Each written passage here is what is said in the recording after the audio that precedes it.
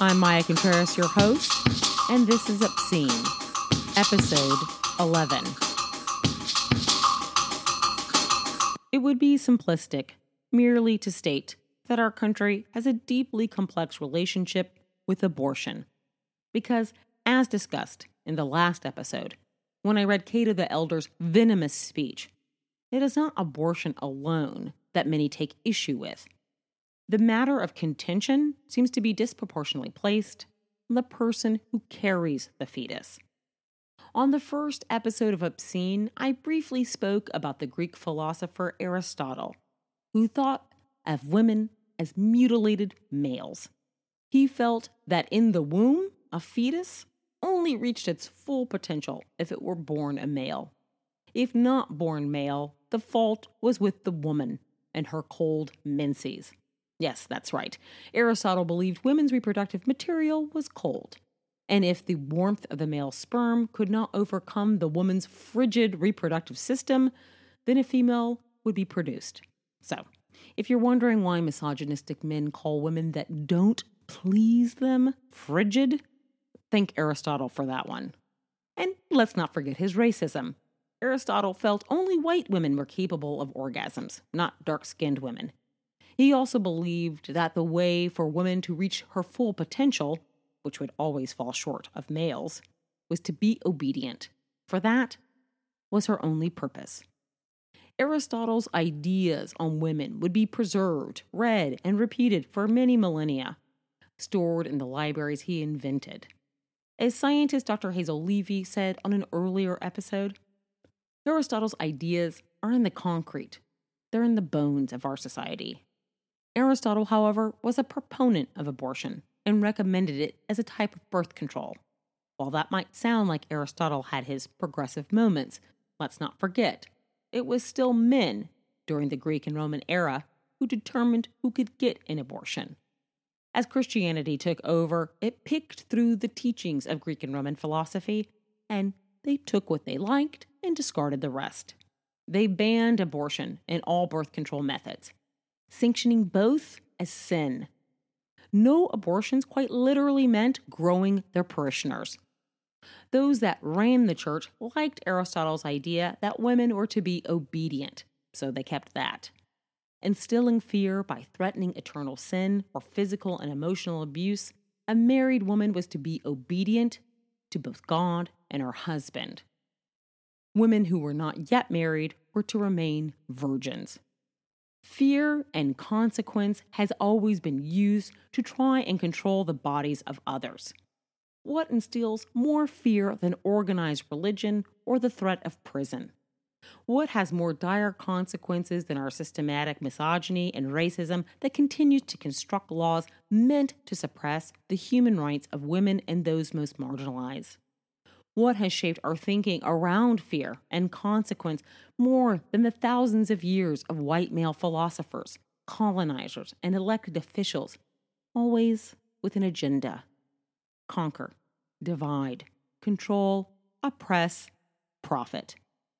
Choosing who can get an abortion, obedience to God and husband, constructing restrictive laws to hurt women and marginalized groups tends to permeate conservative philosophy, though we have seen it reverberate in far left circles as well.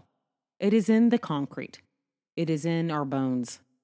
Luckily, we have reproductive justice advocates like Renee Bracey Sherman, who have the tools to break up the concrete, to remove the poison marrow from society's bones. She just needs you to listen and to understand what is needed. She wants to give you the toolbox to help her reconstruct our society.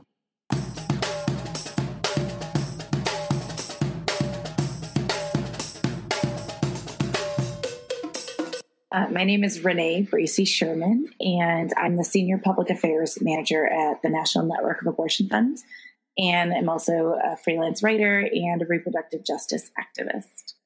And what drew you to your occupation? Ooh, that's such a good question. I think the short answer is I had an abortion, but the longer answer, it's just the way that I was raised. My parents are both nurses, and they always instilled in me and my brothers this sense of trying to do good in the world and wanting to make change and care for people, caring about people's healthcare, that healthcare was a human right. They may not have always put it in those exact terms, but making sure that people have what they need is always really important to them. So that kind of became something that I really, really cared about. But shortly after college, I should say during college, I learned about how the intersections of race, class, gender identity, sexual orientation, geography, income, all of these things impact people's ability to live and to thrive, particularly when it comes to being treated for HIV. And so shortly after I graduated from college, I worked at an LGBT organization. It was called the Gay Straight Alliance Network. We wanted to share their stories and make their voices heard to legislators. And in working with them, I've always felt that you shouldn't ask someone to do something that you're not willing to do yourself. And I felt like it wasn't right for me to be asking them to, bare their souls and talk to legislators about their experiences and their identity and who they are if I wasn't really willing to do that myself.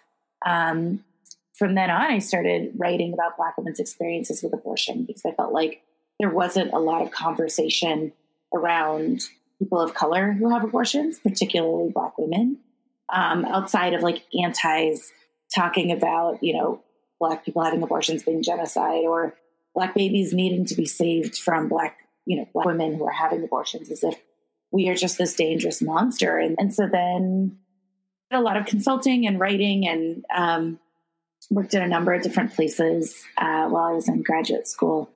And then it'll be 4 years this summer that I started working at the National Network of Abortion Funds, where it really felt like I came full circle because what I was learning about reproductive justice, I was volunteering with an abortion fund in California called Access. And through that work, I was housing people who were traveling 4 and 5 hours for their abortions. I was driving them to their appointments. And so when you spend 24, 48, 72 hours with someone who's having an abortion between 20 and 24 weeks, you get to really know them quite intimately. And, they were staying in my home. And it was really important for me to do this work because when I had my abortion, I wanted to make sure no one felt that loneliness ever again. And so what my calling to this work had just really grown exponentially. And so now I work on abortion story sharing and support abortion funds, the 71 that are across the country who raise money to help people pay for their abortions and give people rides and house them and all of those things and build the platform of advocacy to really ensure that abortion is not only accessible, but it is funded and that people who are accessing abortions are treated with respect. What were some of the early obstacles you had with your career? Ooh, that's a really good question. And if I put it really bluntly, racism. Racism exists in feminist spaces and within the reproductive health rights and health rights movements, justice movements, no, because that centers people of color. But within feminism as well, I think that obviously it's not as extreme as racism in, when it comes to like white supremacy or other spaces. But I think that what feels frustrating is that people don't recognize that might be perpetrating, microaggressions against you, or they might not realize that they are being racist in their actions. And that racism can show up with who they let in the room for a meeting, or the fact that they only let one of us into a meeting, or just that like talking about race issues is considered deviation from the feminist issue at the table or talking about abortion. Right. And it's so frustrating to me because the majority of people who have abortions are people of color. So you cannot do abortion rights work without talking about race. you cannot talk about bodily autonomy without talking about the history of how Black and brown bodies have been treated in this country and are currently treated, and who is able to actually make a decision to become a parent. And then once they decide to become a parent, who is able to parent without, being pressured by the state or coerced and whatnot. And I think it's definitely hit me in a lot of different spaces. But one of the ones that really sticks with me a lot, I was serving on a board of directors for a large reproductive rights organization. And I remember trying to diversify the board because the entire 3 years that I was on the board, there were no men of color on the board. And that just felt really frustrating to me. And when I said that, I remember a board member kind of looking at me very confused and not knowing what I meant. And then 5 minutes later, it was like, do you mean Latinos? And I was like, yeah, I will say she didn't actually use that term, but I will say yes. But I was like, Latinas, yes. Also South Asian women, East Asian women, indigenous folks, yeah, there's a whole lot of folks. And just the confusion was just so frustrating to me because I think these are people who are well-meaning, consider themselves progressive, and don't think about this. And I'll also say that when I tried to bring other young folks of color onto the board, at one point, a board member, when I was describing another person who was South Asian, was in a completely different, profession as me, had different experiences and still works in the reproductive fields, as a lawyer and, did all these other things, was queer, all this stuff, right? The board member turned to me and was like, but how is she different than you? And I was just floored because they've never sat there and said, okay, well, we have 7 white women on this board, 7 white women who are all over the age of 45. Yet I am trying to get another young woman of color on the board. Right. And they want to know how I am different than someone who is a completely different person than me. But I'm Black, South Asian, people of color are not the same. So that level of racism has been an obstacle in that there are spaces that I can be in, and it's exhausting because I'm the only one and there's this pressure. But also that people are forgotten and they're not in the decision-making rooms. And it frustrates me to no end. And I will say that it adds a level of stress to doing this work that I didn't anticipate, to be really honest. And that I'm constantly disappointed by. Well, I've seen lots of microaggressions playing out in real time on Twitter, even some today that I've seen. So, yeah, it's something that is unnecessary and distracts from trying to get the work done. And when you said too that, there's one of you to be the representative of every person of color, reminds me of when there was someone wanted to have a Black-owned network, and someone said, there's already BET. Mm-hmm. Why do you need to have another one? It's there's 45 sports centers, right, but you are worried about having 2 stations that would be predominantly Black-owned and run. So, yeah, I get that. Right. I will just say, to me, the question is, what are you so worried about? What do you say? That is the question that I have when I see that. Absolutely. What's the number one misunderstanding people have about your job? Oh, for this, I'll go with the aspect of abortion storing. I think that people think that it's easy. I think they think that it's something that someone can just do and that it isn't labor. Right. And a lot of the work that I have done with the leadership program I started at the National Network of Abortion Funds called We Testify. It's a leadership program for people who've had abortions.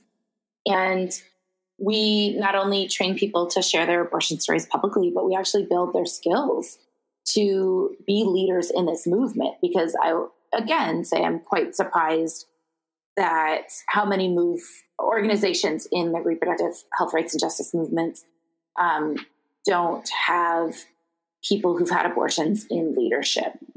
Less so in the reproductive justice field because they're just better at everything. But there are just so many, and how many organizations don't have people who've had abortions, the people who, we're claiming to serve on our board of directors, things like that. So that is what's really important to me, is being able to grow the leadership, right?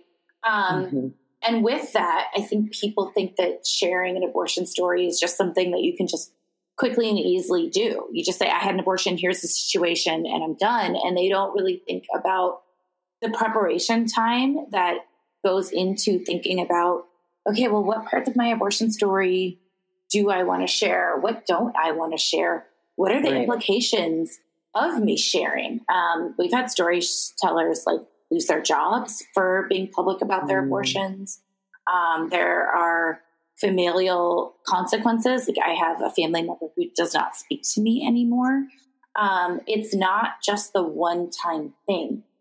And then there's also the impact afterwards, publicly or even privately, can bring up a lot of complicated emotions, because often abortions happen during complicated times in our lives. Maybe it was an awful relationship. Maybe it was a time that we were extremely poor or homeless, or, we just had a kid and trying to figure out how to make ends meet, all of these things, and community care work that needs to go into supporting that storyteller afterwards. And I think people who have not had abortions do not think about that at all. And so it's very important for me to explain to them what that's about, what that looks like, and that it's, like I said, it's not just an easy one-off thing. It is actual labor, and it is labor that deserves to be compensated. So, people deserve to be paid when they come speak at rallies or at, your fundraisers where you want them to share their abortion stories. They deserve to be pampered and treated with respect. They deserve to be elevated and lifted up. And I think that people don't realize what goes into all of it. I'm glad you talked about the compensation aspect, because I firmly believe so many in this country don't value creativity. They don't value creative labor. They don't value the research people do. They don't value the emotional labor somebody puts into something, and they don't think it deserves to be monetized or compensated. So I'm glad you brought that up. How do you define reproductive justice? Good question. I define reproductive justice the way that our foremothers designed it and created it, and that it is, working to ensure that everyone is able to decide if, when, and how to become a parent, and to be able to have all the rights and resources to parent their children free from violence, coercion, and just in safe and healthy communities. Choice as a framework, the right to choose, wasn't realistic for people of color, because the reality is that if you are living in poverty, if there's no clinic in your community, if you are poor, you actually don't have a choice. Right. There are folks who are having abortions because they simply can't afford a child. They would love to continue that pregnancy, but they simply cannot afford it. So that choice was not a real choice. And on the flip side is that there are people who have, wanted to have an abortion, but weren't able to get one simply because they could not afford the abortion, or were coerced into adoption when that wasn't actually the decision they wanted. They may have wanted an abortion, but they couldn't get to a clinic early enough, or as a parent, but adoption ended up being the only option for them. And I think what's important with reproductive justice is making sure that people are able to make all of those decisions of free will, so that if you are placing a child for adoption, that it is something that you truly want, and not simply because the other options weren't accessible for you with abortion or parenting. It's that you are freely making that decision, not just because you simply couldn't afford a different option. And so you really need to look at what are the systemic inequalities that are making those choices for someone. And if you do not look at the systemic and structural inequalities, then you're actually not looking at the full picture. Therefore, that's not reproductive justice. And so reproductive justice really looks at the systems and then centers the most marginalized people, particularly folks of color, because we know that race is one of the determinants of various outcomes in our country because of racism. If you're not going to have a bad health outcome because you're Black, it's because of the way that society treats you because you're Black, or the way that a doctor treats you because you're Black. So really making sure that folks have what they need to be able to make the best decisions for themselves. And it's clear that you value creativity and inclusivity and representation are essential aspects to your reproductive justice work. And I read an article that you wrote for Al Jazeera America where you discussed the importance of including abortion storylines in film and television, but more importantly, that they are portrayed in an accurate way. I just saw an abortion included on Shrill on Hulu and on HBO's Veep. They managed to put some humor into that one, you know? And I saw that you mentioned a few other examples like Scandal and House of Cards. But in my recollection, abortion in film and television seems relatively rare. What does it mean to you to see abortion accurately portrayed in a storyline? Yeah, this is actually one of my favorite things to be asked about, and I don't get asked about it a lot. So I'm really glad you asked this question. So my BFFs, Dr. Gretchen Sisson and Steph Harold, who are at the University of California at San Francisco, and I do a lot of the research with the Abortion on Screen program where they're actually doing the research on abortion in American film and television. And it's really funny because abortion has been on television for over 100 years, but most people don't realize that. I always find people are really surprised when they don't realize that Dirty Dancing had an abortion on it. Right. Like the reason that Baby needed to step in was because there was an abortion. So I think it's really fascinating that it's actually constantly in shows.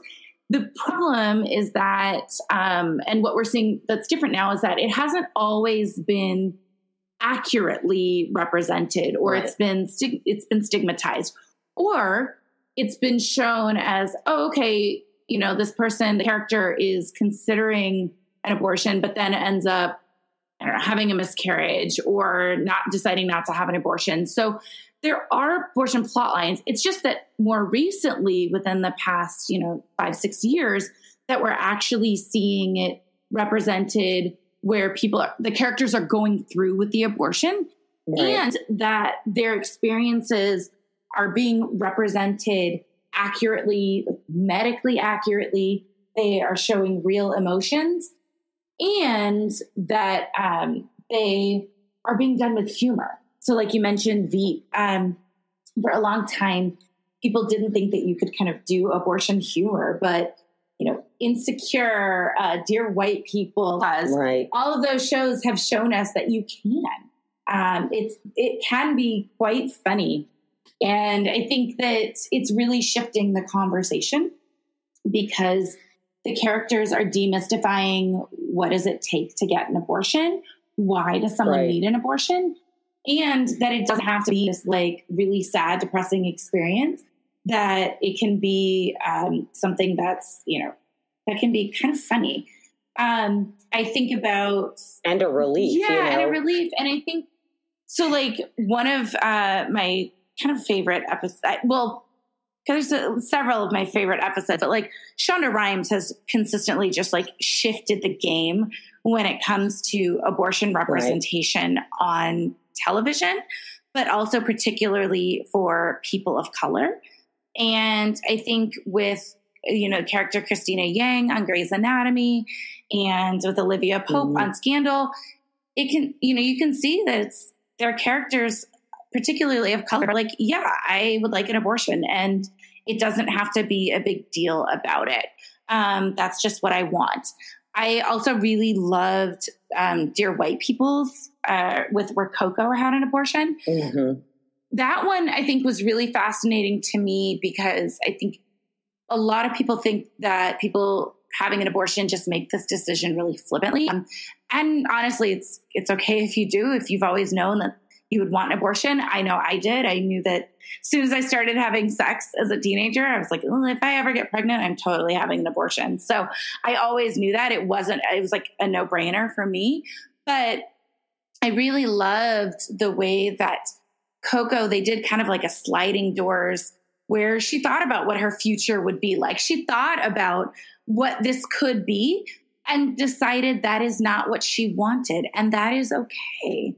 I think that it's really, really fascinating to see that represented on film. In addition, like with her roommate, Kelsey, that Coco and Kelsey were just like sitting there kind of making jokes. Coco was talking about how she had great sex, and that was what resulted of the abortion, that it didn't have to be this like regrettable sex, that it could be something that was fun. I also think that BoJack Horseman was hilarious. It's a Netflix show as well. Yeah. And Diane accidentally tweets out on 16 Aquafina's Twitter account that she's having an abortion. And then they do this like absurd over the top song. It's like, get that fetus, kill that fetus. It's like so absurd, right? But the point is that later when Diana's in the abortion clinic with another woman who's getting an abortion, it's like, yeah, obviously that song was like hyperbolic and ridiculous, but like it made me feel better. It like, you know, gets rid of the stigma. And I think that was just such a meta way of how important it is that we share our stories and that we share different kinds of stories and that it's okay to talk about the funny parts of our abortion, also the sad parts, also the challenging parts, also the like real parts. Like it is a multitude of things. And to be able to see that, and to be able to see that and to watch a character that you love go through that, I think is really, really powerful. And like, the last one I'll say is when Hiamara got an abortion on Jane the Virgin, they just quickly, you know, it was like she got a medication abortion and that was it, right? But I loved that they didn't focus the abortion focus the drama on her abortion and her decision. She was already a parent. In fact, she's a grandmother, right? Where the focus was the tension between her and her mother, you know, being uncomfortable with the abortion, but eventually coming around. Actually, I lied. I'm going to bring up one more that I loved that was recent. So I recently wrote a piece in the Washington Post about this film called Little Woods. And it stars Lily James and Tessa Thompson. Tessa Thompson has been in 2 movies who've had abortions because she played a character who had an abortion in For Colored Girls. But Tessa Thompson plays an older sister, an adopted older sister of Lily James's character. And Lily James's character needs the abortion. And she doesn't have health insurance. She already has a kid. And they're trying to like keep their house from going in foreclosure. And so they end up having to like travel into Canada to be able to get an abortion that's covered by the National Health System. And they run into a lot of issues along the way. But what I really loved about that depiction was that, one, you saw a character who was adopted and it did not stand in the way of supporting her sister's decision. You see a parent who's having an abortion, and you see the financial and logistical challenges that she was experiencing in North Dakota, that it was actually easier, relatively, to go to another country, to cross the border into Canada to get the abortion and try and do it that way rather than try to get to a clinic, the only clinic in Fargo. And so I really, really love that depiction. It's a phenomenal movie, so people should just watch it in general. But it was just the storytelling there, the abortion storytelling was just fantastic. Something too, all the shows you brought up either have a Black showrunner, female showrunner, or lots of women of color that are on the writing staff. And Absolutely. So I think that makes a massive difference in an industry that is predominantly white, male, cis. So I think as this industry slowly, it's too slow for me, but as this industry slowly changes, I hope to see more of these stories included. So I'm glad you brought all those ones up. One of the reasons I wanted to do this series was because all of the restrictive abortion bills that are flooding out this year, right? It's not just this year. They've been flooding out, for a very long time. But this year has been especially egregious. And what I think a lot of people don't know is how difficult it was already to access abortion. You want to let us know a little bit about what some of the challenges were already before these bills came out? Yeah, challenges to abortion access. Been doing it since 1976. I say 1976 because that's when the Hyde Amendment passed. From between 1973, when abortion was legalized, and 1976, Medicaid and really any federal health insurance program covered abortions. But Henry Hyde, who was a representative from Illinois, and I apologize, from Illinois, so I'm sorry, everyone. He created the Hyde Amendment and got it passed. And so it is a budgetary amendment that is added to the budget every single year. And it bars anyone who is enrolled in Medicaid, anyone who's on the military TRICARE, Indian Health Services, state and federal employees from being able to use their health insurance to pay for abortions. And there's a handful of states that allow it. But when he pushed this amendment, he openly said that he would love to stop anyone from getting an abortion, but the only people he can control are poor folks because they're the ones who are on Medicaid. And so he used his power to disproportionately impact people of color, poor folks. And it's really, really telling because that is actually how the abortion restrictions have gone ever since, right? They are restrictions that make it that people who have less access to transportation, people who are already parenting, people who already don't have enough money, they have to jump through all of these hoops. And the anti-abortion movement is counting on the fact that they won't be able to jump through the hoops. They won't be able to make it. And so, yes, there are these bans that are stopping abortion at, 6, 8, 12, 15. They're just making them up. None of these weeks have any sort of basis in medical science. There's no evidence for them. There's actually no evidence-based research for any restrictions on abortion. It is incredibly safe. Yet they are just kind of inching it back and inching it back and inching it back in hopes of overturning it.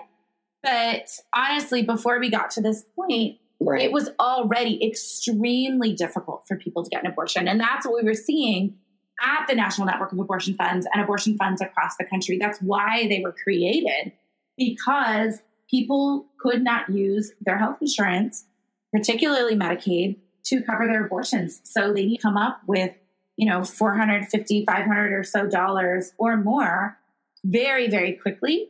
And most people just can't do it. I think there was an article in The Atlantic that had shown that more than half of Americans don't have $400 for an emergency. I'm not shocked by that at all.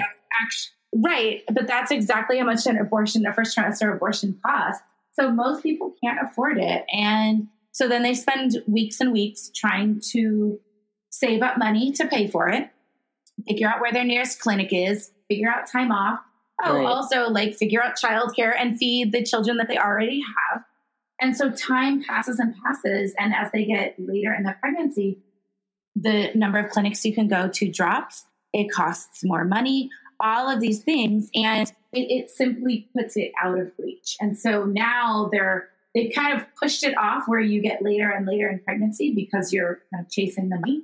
And then they scold people for having a later abortion. So then they're moving the goalpost, further and further away. Well, I guess tighter when it comes to gestations, because at one point it was at 24 weeks, around 24 weeks for viability for Roe. And then they're like 20 weeks. And then they're like, okay, well, actually 18, 15, 8, 6, a total ban in Alabama. Again, all of these gestation limits, they're not based on anything. They're just made up. So I fundamentally believe that an abortion ban is an abortion ban. It does not matter what it is. It is designed to keep people from being able to access care. And then the last thing I'll say is that they specifically make it really difficult for young people. They have judicial bypass. They require judicial bypasses, which means that young people have to get either a parent or sometimes both parents or guardian to consent or to at least be notified of the abortion. And if they can't, then they have to go to a judge, which is a complete stranger, and it's in the judge's hands to be able to get an abortion. And then they have to they have to miss school to be able to do that. It's completely ridiculous. And it's so ridiculous. There's a young person I work with. Her name is H.K. Gray, and she wrote a fabulous piece in Teen Vogue about she had her daughter at 15. And then when she got pregnant at 17 and wanted an abortion, she had to go get a judicial bypass. And she was just like, the irony of that, I can make medical decisions for my daughter, but not for myself. It's ridiculous. So again, it's just like, infantilizing and patronizing of people who need abortions, as if we haven't thought this decision through, as if we don't know what we need, as if we haven't recognized, okay, this is what we want. And then forcing us to go through ridiculous hoops for literally no reason. Well, and some of the issue going on with the abortion bans is there's a lot of confusion and misinformation about what these bills actually are. Speaking of the Hyde Amendment, I remember Paul Ryan. So glad he's not there anymore. Yeah. It's okay. He just got replaced by another terrible person. But Paul Ryan said the Hyde Amendment was permanent. Of course, it's not. It gets reauthorized every year, and it could not be reauthorized. Would be nice if we take the White House back, but. I think part of the Republican strategy here is confusion and misinformation. Absolutely. So a lot of people don't understand when do these bans go into effect? What is actually the legal status of abortion? What would you tell someone who's confused about the state of these bills right now? Absolutely. Plain and simple, abortion is legal in the United States. In all 50 states, Washington, D.C., Puerto Rico, it is legal. One of the challenges is that a lot of the headlines have been really misleading. And we definitely hear from abortion funds across the country that people think that abortion is illegal because, Alabama ban signed. Yeah, it's signed, but it wasn't. A lot of these bills, even if they're signed, they weren't supposed to go into effect until 2020 bills don't usually take some time to go into effect. But also the ACLU has been suing the hell out of these states. And so it's put all of these bans on hold. So I think a lot of people are focused on, Georgia and Alabama, and they're 6-week ban, total week ban. Thing is that they've actually been trying 6-week bans in a number of different states.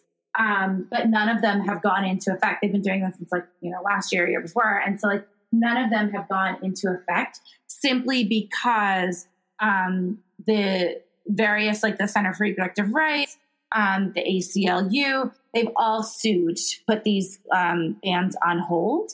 And so none of them have actually gone into effect. And honestly, just if you are thinking about getting an abortion and you're not sure, or if you're listening and you have a friend who wants an abortion, the one thing you should just do, call your local abortion clinic or call your local abortion fund and they walk through what are the things that you have to do. So if there is some sort of 24, 48, 72 hour waiting period, something like that. They'll tell you what you need to do, but you will still be able to get an abortion, and they will be able to point you in the right direction for all the information that you need. Your pinned tweet is evergreen. I'm glad that you have it up there. It says, daily reminder, if you've had an abortion, you don't need forgiveness from anyone unless you want it. You did nothing wrong. You are loved. Of the 1 in 3 women who will have an abortion by age 45, 70% say they're religious. Of the 28% are Catholic. No matter the circumstances or reasons for you wanting an abortion, you don't deserve shame and stigma. You are strong and deserve love. So I know there are many people that need to hear that right now. And there are a lot of, I hate saying well-meaning, because it's like their words are not, are damaging, right? So I'm going to say well-meaning anyways. There are a lot of well-meaning, in quotes, activists and presidential candidates that have falsely said no one wants an abortion. And we know that's demonstrably untrue, It also makes it seem like, there are women that struggle with that decision, but there are some that do not.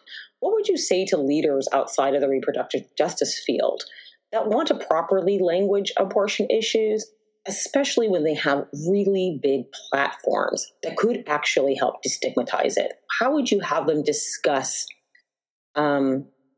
women's issues, or should they just stand down and give a platform to those who can talk about it properly? Yeah, I think language matters so much, and not just because I'm a writer and just because I do communications work, but simply it signals to people what our values are and who we listen to. So, one of the things that's really important to me is using gender inclusive language on abortion. So, because I work with a number of trans and non-binary folks who have abortions, so I'll use the term people who have abortions, those who need abortions, et cetera, et cetera. It's really not that hard. And to be honest, for me as a cisgender straight woman, it does not take anything away from me to include those folks. And I know that that can be a point of contention for some people. But again, I just ask, what are you afraid of? I think it's important that we actually make the pie bigger and make space for the most marginalized among us. And when it comes to this language, I tweeted about this, correcting someone who said no one wants an abortion. And there are a lot of people who were like, what's the difference between, there's a difference between want and need. Why are you saying this? The thing is that look, I did want an abortion, and there are a lot of people who do. And yes, maybe to some people it's semantics, but to a lot of us, it's actually a way to take the power back. For you to say oh, well, no one really wants an abortion, that actually is really disempowering and making it seem like I did what I had to do, and because I had no other choice, not because I made a decision and that is exactly what I wanted. Like I said, I'm probably the rarest of the rare, but when I started having sex at 16, I remember going through class, a sex ed class, and thinking okay, I'm going to get on birth control. I'm going to use condoms. I'm going to do all of these things, but also condoms break, birth control fails. And so if those things fail, I will want an abortion. So for people to say, well, nobody wants an abortion, nobody plans to have an abortion, it's actually not true. And my question to them is, so what if we did? Why almost justify or be in this defensive stance of that abortion is something that people don't really want? It stigmatizes it. It's okay for us to want it. It's okay for us to need it. And I get that people think that this is just this little semantics debate, but it really, really matters. There is so much stigma out there when talking about abortion that I think that it is really important that we interrogate the words that we use. One of, a phrase that I coined and that we use as our mantra at National Network of Abortion Funds is everyone loves someone who's had an abortion. And I think that that's really important for us to say, because there's so much vitriol about people who have abortions, because those of us who are speaking out are often like, we're being vilified by the president. We're being vilified by an entire political party. We're being vilified by people within the so-called political party. It's really exhausting out there. And I wish that, as you're saying, these well-meaning folks would actually take a step back and let those of us who've had abortions lead. We can tell you how we would like to be talked about. We are right here. Please stop silencing us. And I think it's really, really exhausting to see when we want to, we're telling you how we want to be addressed. We're telling you how we want to be talked about, and people ignore us. There's this idea that people who have abortions, they're not really sharing their stories. It's something to be silenced about. Actually, there's a lot of us who've been sharing our stories for a long time, particularly folks that, and I think that people are leaving us out. Yes, there is the stigma, and people do decide not to share their stories or hesitant about it. But there are some of us who are doing it. I think by continuing to push this myth, it furthers the stigma, and it signals to people that it's something that you should be silent about. So yeah, I don't know. I really think that messaging really matters. The last thing I'll say is that we at the National Network of Abortion Funds really, really care about our language, whether it's gender inclusive or actually how we talk about abortion funding. As my executive director, Yamani Hernandez, says that abortion funding is a truly radical act, and that it is a redistribution of wealth. A lot of times people think of redistribution of wealth as this like really terrible thing, and that's because Republicans have branded it that way.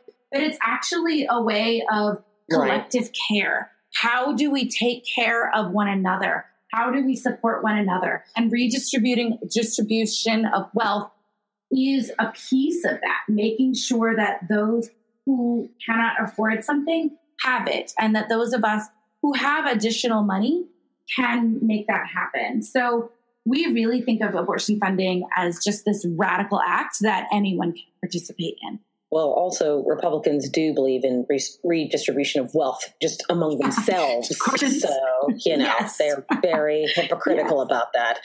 So speaking of politicians, we're in an election year, I feel like always, but, we have a lot of presidential candidates out there. It just never stops. So many. And, I know that it's important not just to focus on presidential candidates. We have to care about who's getting elected to state houses, the governors that are signing these bills into law, local offices. But right now, these presidential candidates could do some good in messaging. And a few of them have talked about Black maternal health. And of course, if they're not addressing systemic racism and sexism, kind of their plan would be moot to me. But have you seen any presidential candidates start getting it right so far? And are they understanding that, or any of them, have you seen them really understand that Black women lead reproductive justice, that we overwhelmingly support bodily autonomy and access to abortion, that we're the ones that get denied most the proper health care? Do you see any politicians kind of addressing some of these issues? Absolutely. Well, first and foremost, I want to shout out the folks at Black Mamas Matter. A dear friend of mine, Elizabeth Dazgay, runs it. She's the co-director there. And they have been doing phenomenal work. And the fact that you even see politicians at any level talking about this is because of the tireless work that Black Mamas Matter has been doing. So, check them out, follow them, get involved. But yeah, I think the fact that politicians have been talking about this is huge. It's, very obvious that certain candidates are talking about it, whereas the white men ones are not. And I think that that's really frustrating, but it also, I think, goes to lived experiences and who these politicians actually see as the base of the Democratic Party, or even the Republican Party, because Republicans could be talking about it. They care about life so much. It would be really cool if they'd address it. but they don't. This should be a bipartisan thing, and yet it's not. And I think that it's simply because, again, at the core of this is racism. Do you value Black bodies? Do you value Black women at all? Do you value Black trans people? And you can tell which politicians do and which do not. I know that Senators Warren and Harris have released, Senator Warren released a plan to address maternal mortality and maternal health. And then Senator Kamala Harris has, she sponsored a bill in the Senate to address it. So that's like really, really huge. I know that Kirsten Gillibrand, who's also a senator, has addressed this and has released, she released a plan around abortion and has been talking quite a bit about this. And so I think that that's really phenomenal. Before like praising anyone too much, I want to see more. I am of the, that's cool. What else you got? What else you got? What else you got? I don't know. I'm like, what else is in the bag? So I think it's really important, but I do think that this is a signal to who is running their campaigns, and that a lot of them have more folks of color on their campaigns, more women on their campaigns. Oh, and I cannot leave out Julian Castro. That dude, man. Oh, yes. He's done some good stuff. And I want to shout him out in particular because Maya Rupert is a Black woman running his campaign, and she the only Black woman, campaign woman, campaign manager is fabulous. And she comes from the reproductive health rights and justice field. So I think that she is phenomenal. And so he's been talking about this, but also like with abortion, he's not only been saying what he plans to do, but also he has been talking about abortion in the terms of criminalization. And the fact that let's talk about who actually, if and when abortion becomes illegal or extremely inaccessible, who is already being criminalized and who will continue to be criminalized as Black and brown folks. So, I think the four of them have just really, this stuff did not happen overnight. Right. All of these politicians, whether it's on their Black maternal health plans or their abortion plans, they did not come up with that on their own. It is because advocates have been screaming and yelling and in their face about it, asking about it all the time. And so they finally are responding. And I'm really excited about that. Yeah, I'm happy about it too.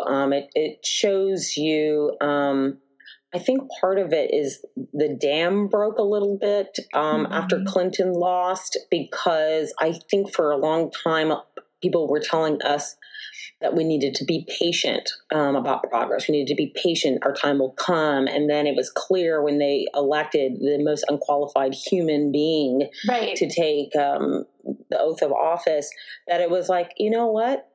That is showing us that our time won't come. Right? Like that we're going to have to take power.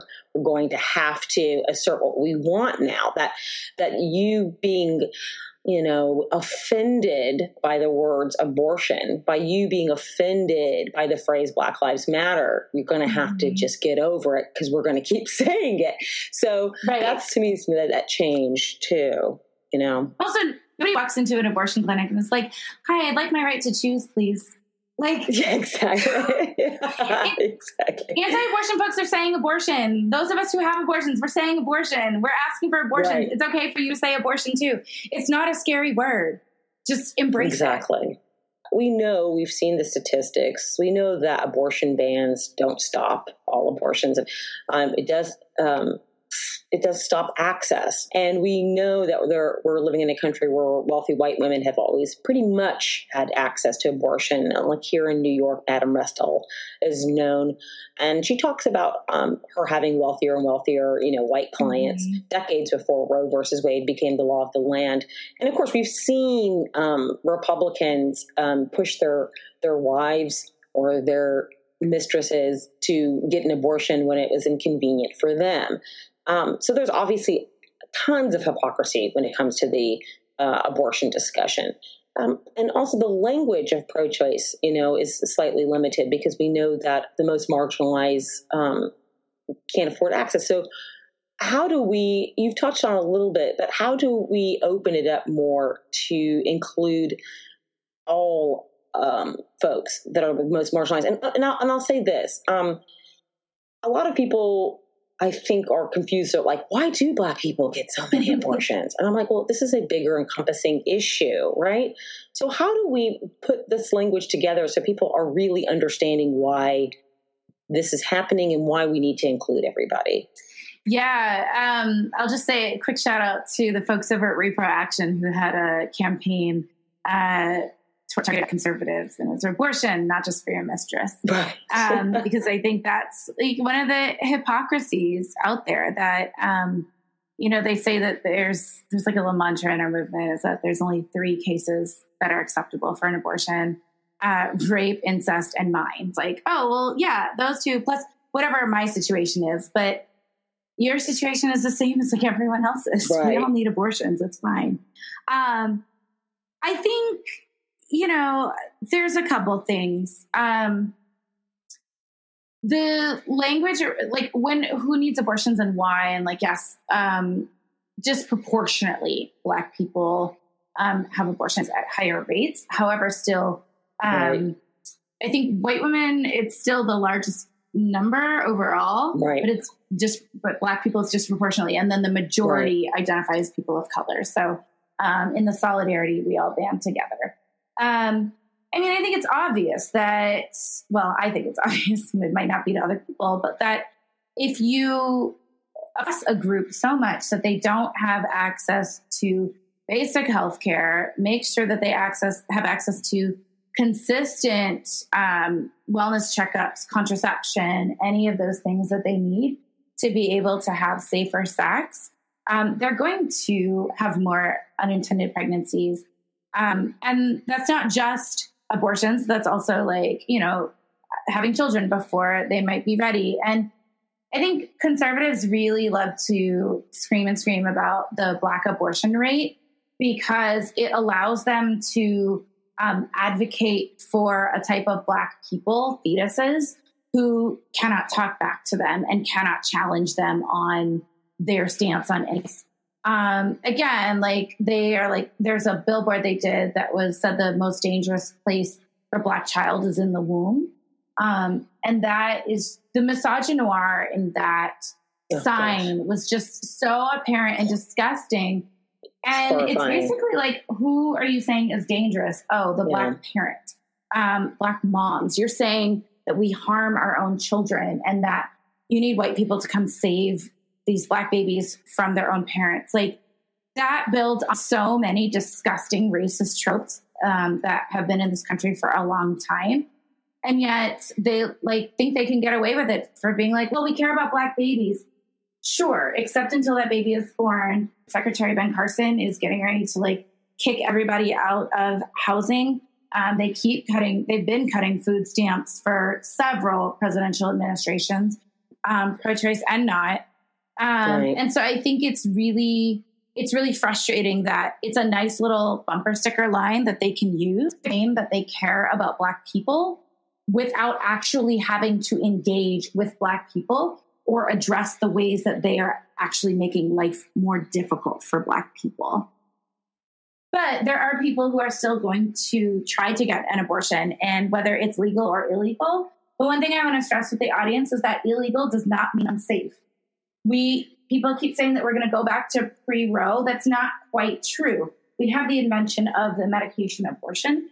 So yes, that history is real and people died. And yes, there are probably going to be some people who are going to be seriously injured or die as a result of some unsafe methods. But we're going to see a lot more that's going to be different than pre-Roe. And we're already seeing is that because of these barriers, you're going to see people who are going to self-manage their own abortion, and they already are. And then they are being criminalized by the state. So they are being brought up on charges. And there have been a number of women, particularly women of color, who have been sentenced to jail, including sentenced to 20 years in jail. In the case of one woman, Harvey Patel, in Indiana. So I think it's Yeah, and Bebe Shui, like there's a documentary about her case. She attempted suicide. She ingested rat poison, and so they charged her with the death of her fetus. And I think it's really, really scary. Right. And I think that it's not going to quite look like Free Row. This is why we actually need to really address racism within the criminal injustice system, because who is going to be harmed is Black and brown bodies taking care of themselves and getting the health care that they need.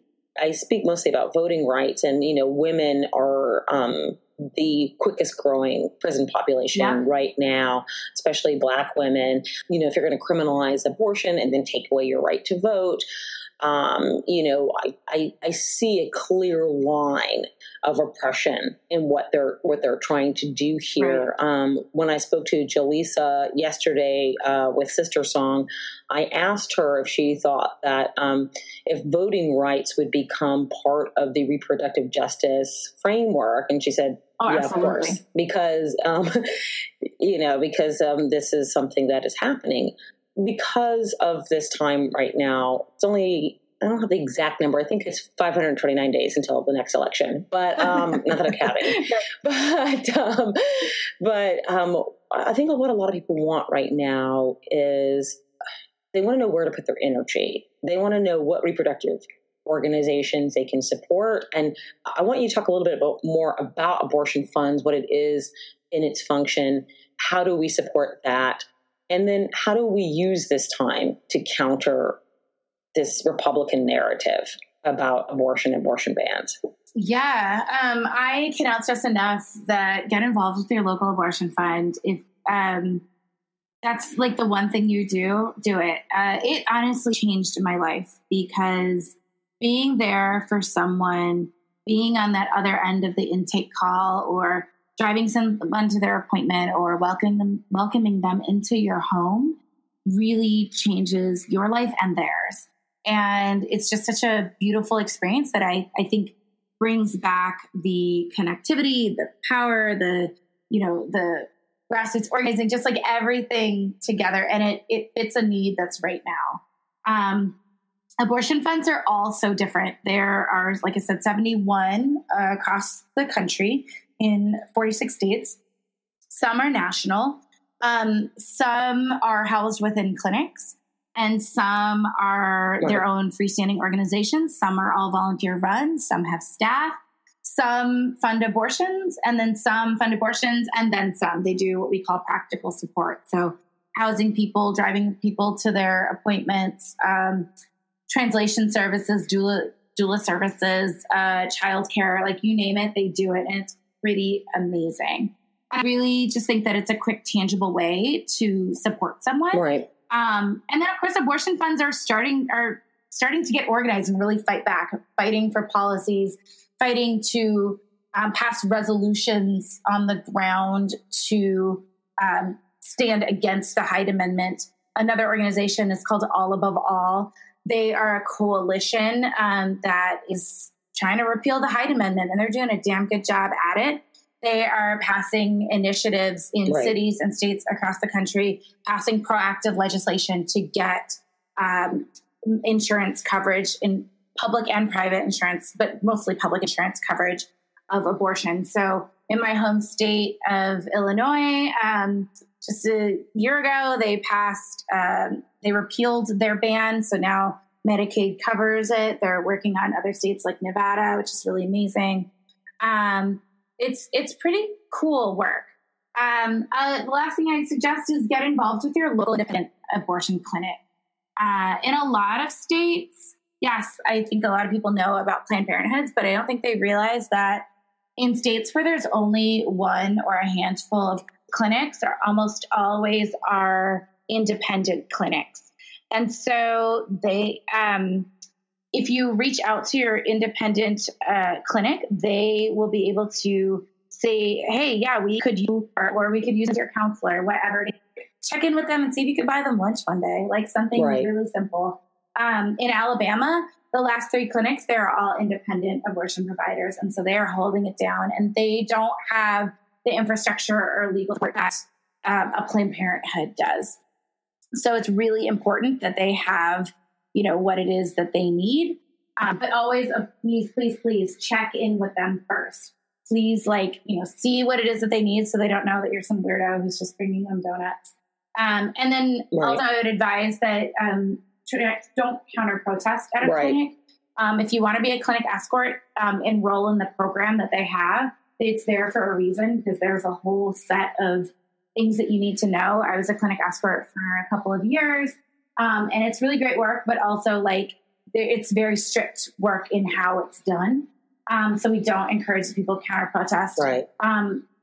Clinics are different. Some have clinic escorts, some do not. But check in with that individual clinic to make sure that it's what they need. I think that's the most optimum sentence or word to say. Ask. Ask. Yeah. Ask. Consent is real, y'all. Yeah, exactly. Everything. Exactly. Yeah, consent is important. Until next time, I'm Maya Contreras, and this is Obscene.